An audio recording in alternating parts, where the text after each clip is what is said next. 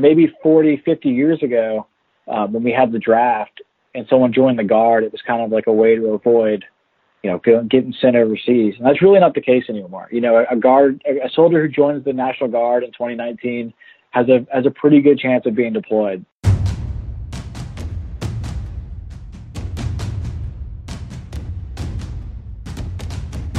You're listening to War College, a weekly podcast that brings you the stories from behind the front lines.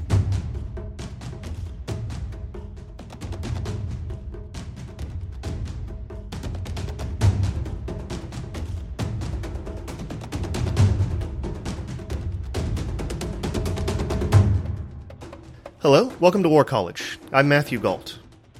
America's National Guard is always there, always ready. For 1 weekend a month and 2 weekends a year, America's stateside soldiers are its militia, ready for the president to activate them in a time of trouble or act as a reserve force for ongoing operations overseas.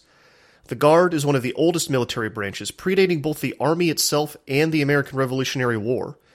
These days, it's a misunderstood part of America's military might, and sometimes derided in pop culture. Here to help us better understand the Guard is newsrep reporter Joseph Lefebvre. Lefebvre is a journalist who spent the better part of a year following the 2nd of the 108 Cavalry Squadron of the Louisiana National Guard as it trains for war. Joseph, thank you so much for joining us. Thanks for having me. All right, so how did you get onto this story? What interested you about the National Guard? Why follow them? So I was a rookie reporter in Shreveport, Louisiana, and I was desperate for stories. My first story I covered up here was about wiener dog races at the casino, believe it or not. And another one I did was about a playground that had some graffiti. And I just happened to be driving by the armory, and I said, I don't know anything about what these guys do. So I went ahead and called Louisiana National Guard's PAO office and was like, hey, can I come see what you guys do? And they said, absolutely. So they had me out for a weekend, and I really just clicked with the guys in the unit, and I really got a sense of how special and how cool the unit's mission is, especially being in Louisiana where they're activated a lot for natural disasters. Okay, that kind of leads into my next question, which is what I don't think most Americans really understand what the Guard is for and what they do. So can you kind of get into the mission for me?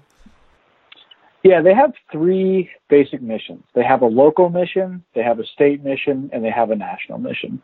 So the local mission is every community has what's called a emergency preparedness council, or something along those lines, where it's groups of people in healthcare, in law enforcement, in fire, in utilities, and the National Guard sends a representative to those little councils, and they all plan for local disasters.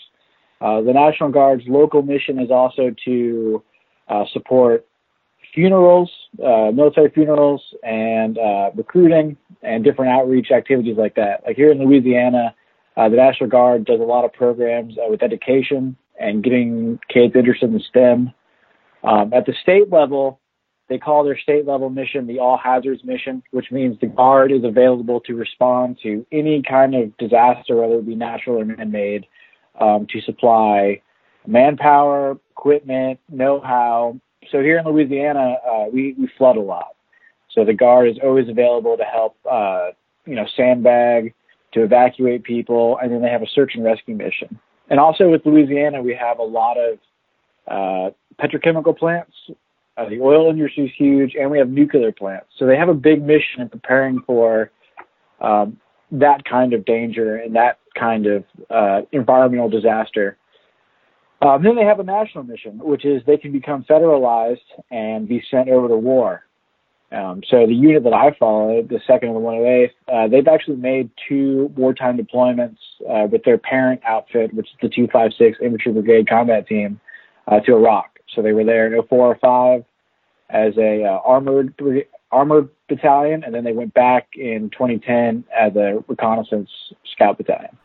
So they're very, very flexible. They meet whatever's demanded of them in the moment. Yeah, and it all depends on who they're working for. So when they're working for the governor, because that's who they report to directly, so they're doing that state mission, but the president can call upon them to go fill a need overseas. And, with the war on terror and a two-front war, the U.S. Army kind of found itself in a position where they didn't have enough manpower in the active duty Army. And, we don't have a national draft here in the U.S.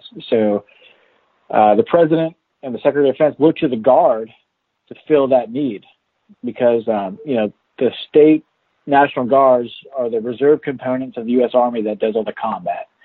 So your Army Reserve, they're going to be your engineers and your medical guys, but the National Guards are the one who has infantry and armor and artillery. How do you train when you need to be ready for anything? Well, it's a good question. And they kind of work in cycles. So every 5 years, different state National Guards go into what's called the ready year. And during that ready year is the year that they're supposed to be either deployed or available for deployment. So depending on how far they are out from that ready year is the mission they're training. So the unit that I'm with, or the unit that I follow, not with, the unit that I follow, they're about to go into their ready year. So right now they're focused on combat and, their federal mission. But during the other years, they put more of an emphasis into their all hazards mission. But they train at least once a year for that state mission as well. And it all depends on what's needed at the time. But, what makes Guard soldiers kind of special is, they go to regular Army basic training, so they get their soldier skills. And then when they come back to their state organization, that's when they get the all hazards mission. And that's when they get that training. So it's an ongoing process. And, something that the Guard has been working on is getting more of their soldiers full time to be able to work on things like that. Like here in Louisiana, there's a Guard unit that is a full-time, the guys show up for work 40 hours a week, and their mission is to respond to chemical disasters and the CBRN mission. So the Guard's really trying to bring more of its force into a we're here all the time stance instead of a we're here 1 week in a month stance. Are they stretched thin at all? It seems like they're doing an awful lot. Yeah, they definitely are, and they definitely have a variety of, with the different missions they have, they are stretched pretty thin. And, just like with the regular Army, they're kind of facing not a recruitment crisis, but it is, recruitment and retention is something that they definitely focus a lot on. And I've seen them just a couple months ago at one of their home station drills. That was kind of the focus of the weekend, was trying to get as many soldiers as they can that were about to separate to stay, and they're able to because they're the Guard, they have a lot of flexibility in the kind of contracts they can offer. But, the entire Army is having a issue, filling their ranks. When you say flexibility, meaning that you can meet the needs of the different people that you're recruiting, like some people may have come in for just, typically the 1 weekend a month, somebody may come in for 2 weekends a month. How does that work? Yeah, so they have a lot of, for example, the one I saw, the soldiers signed a 1 year re-up contract that would extend until next summer, basically to get the unit through their annual training next year, which will be JRTC. And they can work out deals because a lot of the Guardsmen actually live out of state, and they can work in deals like, hey, you only have to show up for, every other weekend, or you can do a bunch of drills back to back to back. So they have a lot of flexibility in how they can allow their soldiers to meet their time. And who are the soldiers that sign up for the Guard? Who are these people? Where do they come from? That's an interesting question because it's really all walks of life. So about 30% are soldiers that are coming off active duty that have done their active duty commitment and they want to stay in to meet their 20-year requirement, but they don't want to do it full time. The other third would be soldiers who want to serve, but they either have prior commitments, so they either have, families, especially in Louisiana where family is really important here. A lot of guys don't want to move away from their family, so they want to stay local. And, there's a lot of students, a lot of people that work in the oil field and stuff like that, so they're traveling all the time, but they still want to serve. And then the last third, especially here in Louisiana, is soldiers that genuinely just want to serve their community. and they want to serve their state. With all the different hurricanes that we've had in Louisiana and the damage done, it's not a theoretical mission. It's almost a guarantee that if you join the Louisiana National Guard, you will be responding to a natural disaster, and it probably will be either in your community or in a community that you know. So last summer, I asked some of the soldiers, some of the infantrymen, because they were talking about how much they like being infantrymen. I said, well, if you like it so much, why did you decide to do the Guard and not active duty? And they said, well, we really want to serve our state too, because they had either lost homes or knew family members that lost homes. And a lot of them have that memory of a National Guard soldier coming up the flooded street in a big MRAP or a big Humvee and pulling them out of the house or handing out MREs. And that's a big reason why, at least in Louisiana, a lot of people are drawn to the Guard. Do you think the culture is different state to state then? Yeah, I'm sure. I haven't spent a ton of time with other states' National Guard, but I talked to a lot of Guardsmen from Puerto Rico over the summer, and that was they kind of echoed that sentiment with it. They like the all-hazard mission. I think in other states, for that mission's more theoretical, you get a lot more people that are either students or a lot more people who are coming off active duty but still want to make their time. That's interesting to me. I would be really interested to know what the different Guard cultures are state to state. But I mean, that's a whole other conversation. Who are some of the personalities that have really stuck out to you? Who are some of the soldiers you've met that have made an impression? Definitely the squadron executive officer, Major Steve Rubert. He's one of the most squared away individuals that I've ever met, and just funny and very good at what he does. He's done two wartime deployments. The first as a platoon leader of an armored platoon in Iraq, and one of the soldiers, his name, I'll just give his first name. His name's Rob. He was the infantryman that I talked to, and he's very proud to be an infantryman, and he comes from a long lineage of military. He comes from a long military family. Like his dad was a helicopter crew chief in Vietnam, and I think his grandfather served. And he takes a lot of pride in being an infantryman. He's very squared away. At the same time, he's one of the funniest guys I know, and he has this running joke where he'll see a soldier either slacking off or doing the wrong thing, and he'll come up and he'll go, "Hey man, who's your recruiter? I want to talk to him." He's a really funny guy. The HHT first sergeant, Sergeant Lee, he works full time as a firefighter paramedic, and he's also the first sergeant. And I was down at at AT's annual training at XCTC last summer. It was 108 degrees.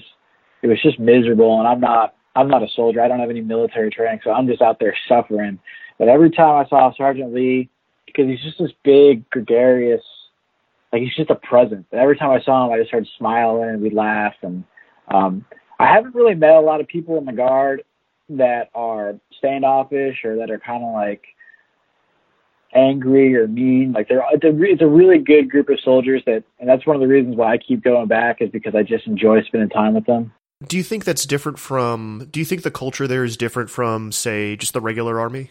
I'd say it's probably, so I haven't spent a ton of time with the regular Army, but I would imagine it's a little bit more laid back, especially when they're not in the field. And that comes from not so much the fact that they only do it 1 month or 1 week in a month. I think it comes from the fact that because they all serve in the same community, a lot of people have developed 20-year friendships and relationships. And like, for example, Master Sergeant McKnight was talking to me. He's the squadron's readiness NCO, or he's the operations NCO for the squadron. And he was telling me, I remember some of these guys when they joined at 18 and now they're almost 40. I've been to war with them twice. I know their wives. So because they stay in the same geographical location and because they stay in the same unit, I think that the bonds between the Guardsmen really develop over the years. And that's something you kind of don't see in the regular Army because they move around so often. So it's kind of a small little family, and even across different units in the Louisiana National Guard, a lot of guys know each other, and it's because of that closeness and all the time they spend together over the years. They really develop good rapport with each other, and that's definitely apparent. I think that's what comes across to me is why they kind of appear laid back and having fun. But at the same time, when they lose somebody or someone gets hurt or someone gets killed, I think it's felt a lot harder, or maybe not a lot harder, but just as hard as anyone else. What about the soldiers that were veterans of more traditional branches? Do they have a different attitude when they're in the Guard? What do they bring to the table? Well, they bring that wartime experience, and they seem to jump right into leadership roles, and they are eager to pass that wartime experience off to the junior soldiers. And at the same time, the junior soldiers know, like, oh, that's Sergeant so-and-so, and he's been downrange, 4 times, and he's squared away, and he's a good guy to go to talk to about, if I need help with this, or, the second to 108 is really working this year on field craft, surviving out in the environment. So they turn to these guys who have done multiple deployments to kind of teach the younger soldiers, hey, this is how you stay clean when it's 108. This is how you can make your MREs taste a little bit better. This is how you can keep your clothes a little bit better. And a lot of the veterans, especially active duty guys or guys who have been in a long time, they have different ways they wear their uniform, or they have different ways they wear their helmet, or different ways they wear their plate carrier. And a lot of guys try to imitate that because, they're trying to gain that knowledge, that institutional knowledge. So what I've seen is almost like a coaching environment, where the veterans will kind of take some of the younger soldiers under their wing. It's a very positive environment.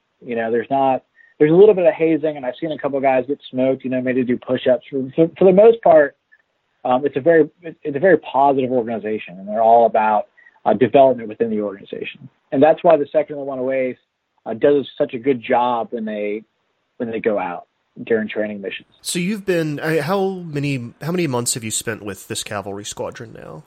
About 18. Okay, so it's been more than a year. Yeah, so I started following them in, I think, October of 2017. And then I did 4 days with them at Camp Shelby in May when they were out there doing gunnery training. And then I went back in July, I think it was August.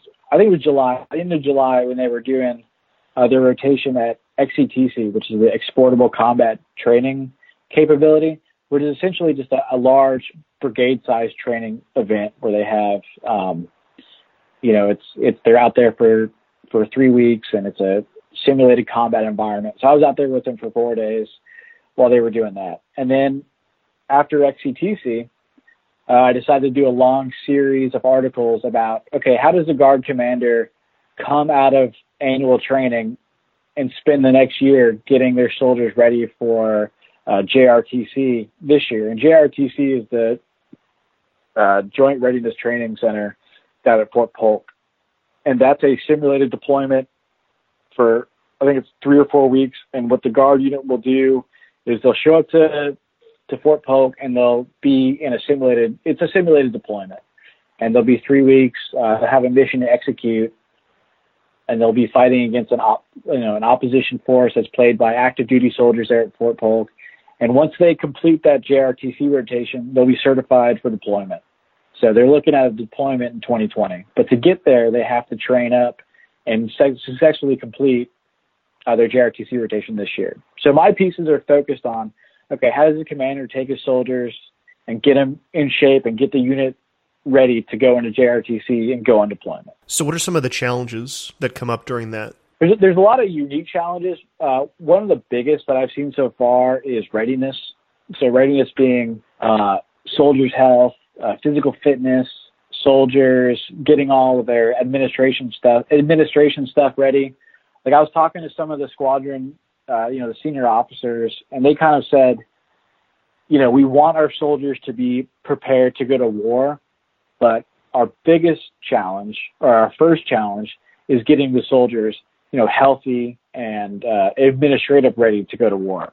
So once, when they're stateside, their biggest challenge is maintaining that readiness. Now, if they get called up to go to Iraq or Afghanistan, they're going to have 4 months straight to get them trained to go fight. But it's that in-between time where they're just trying to maintain that readiness and that standard.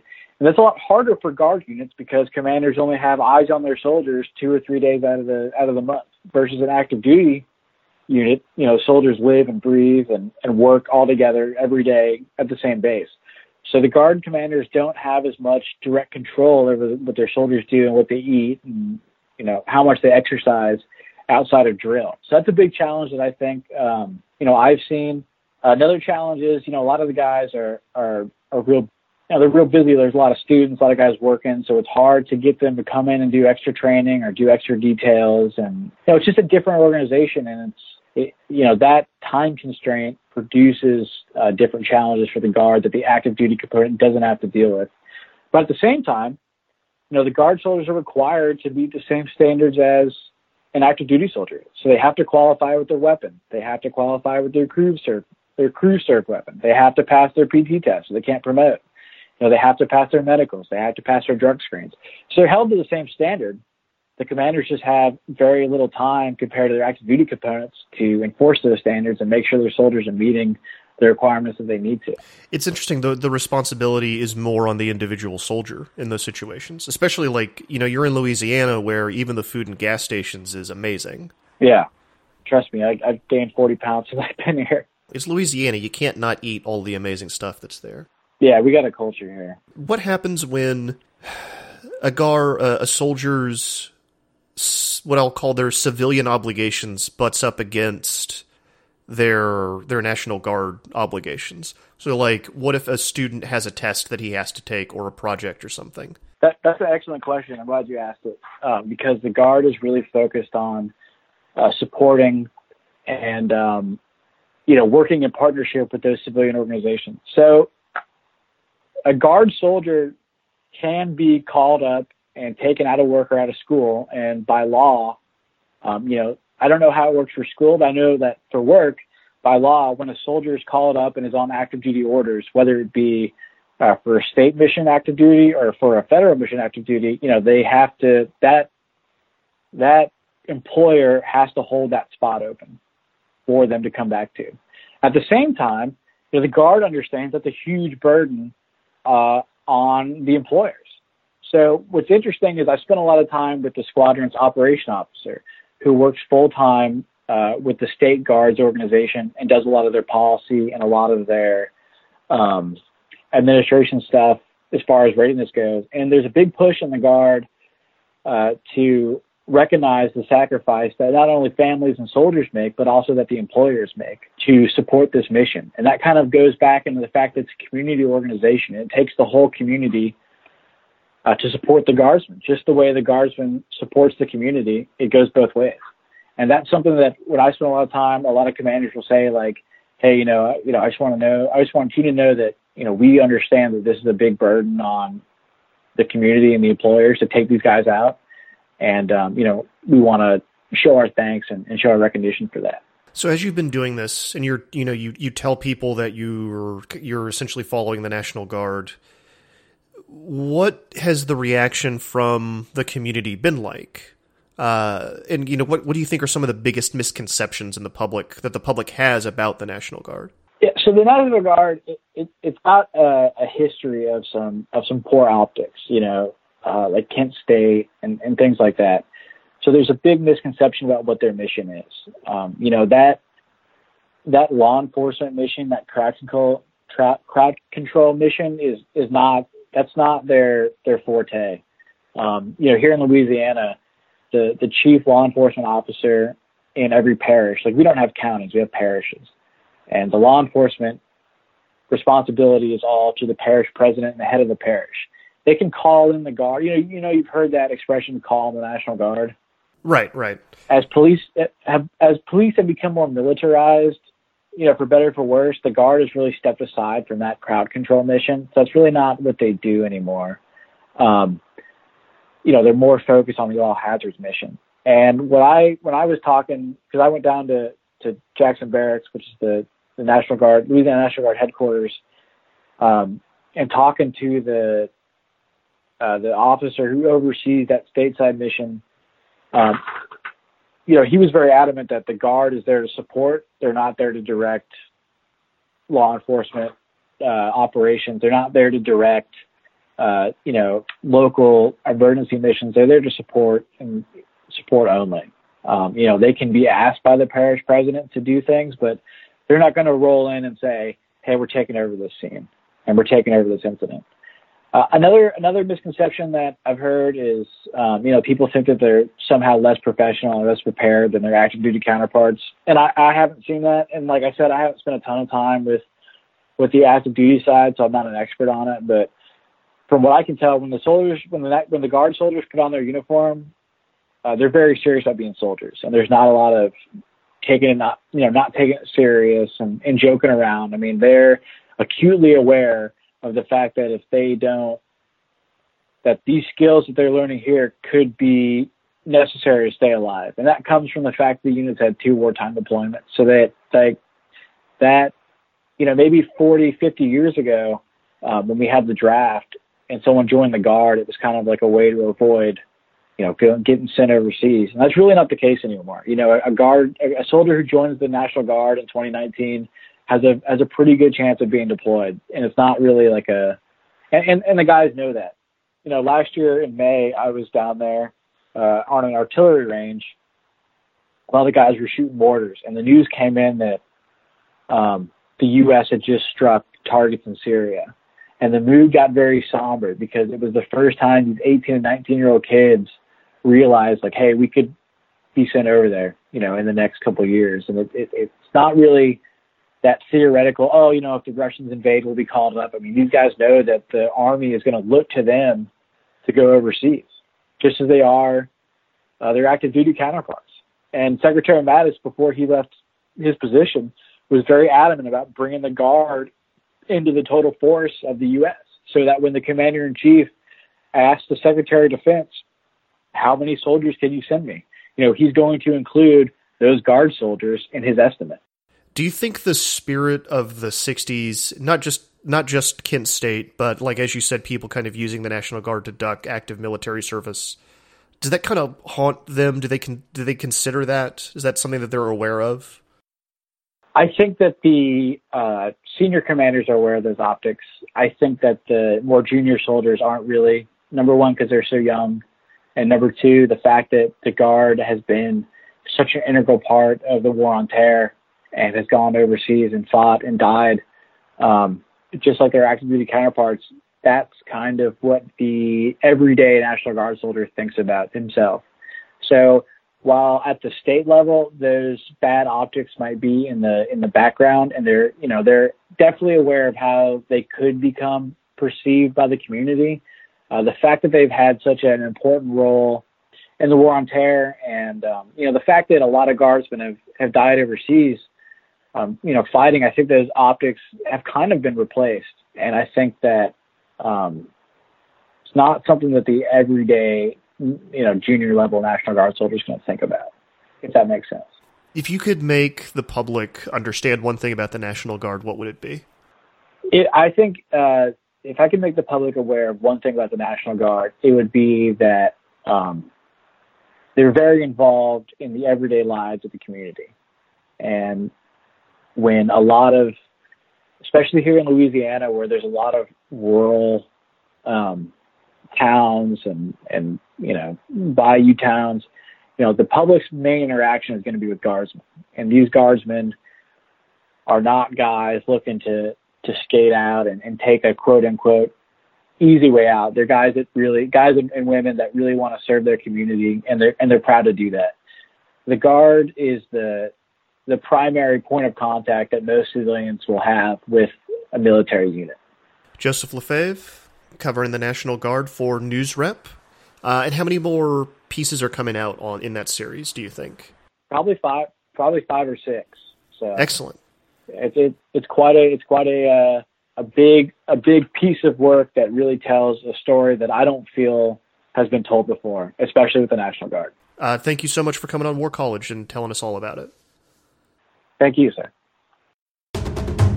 That's it for this week, War College listeners. Thank you so much for sticking around with us. This is the last episode that I will be producing and hosting by myself here in the next 24 hours or so. Another episode's going to hit. It's going to introduce you to some of the new voices, and you'll get an idea of where we're going in the future. And then next week, an interesting discussion about what the hell is going on in Syria.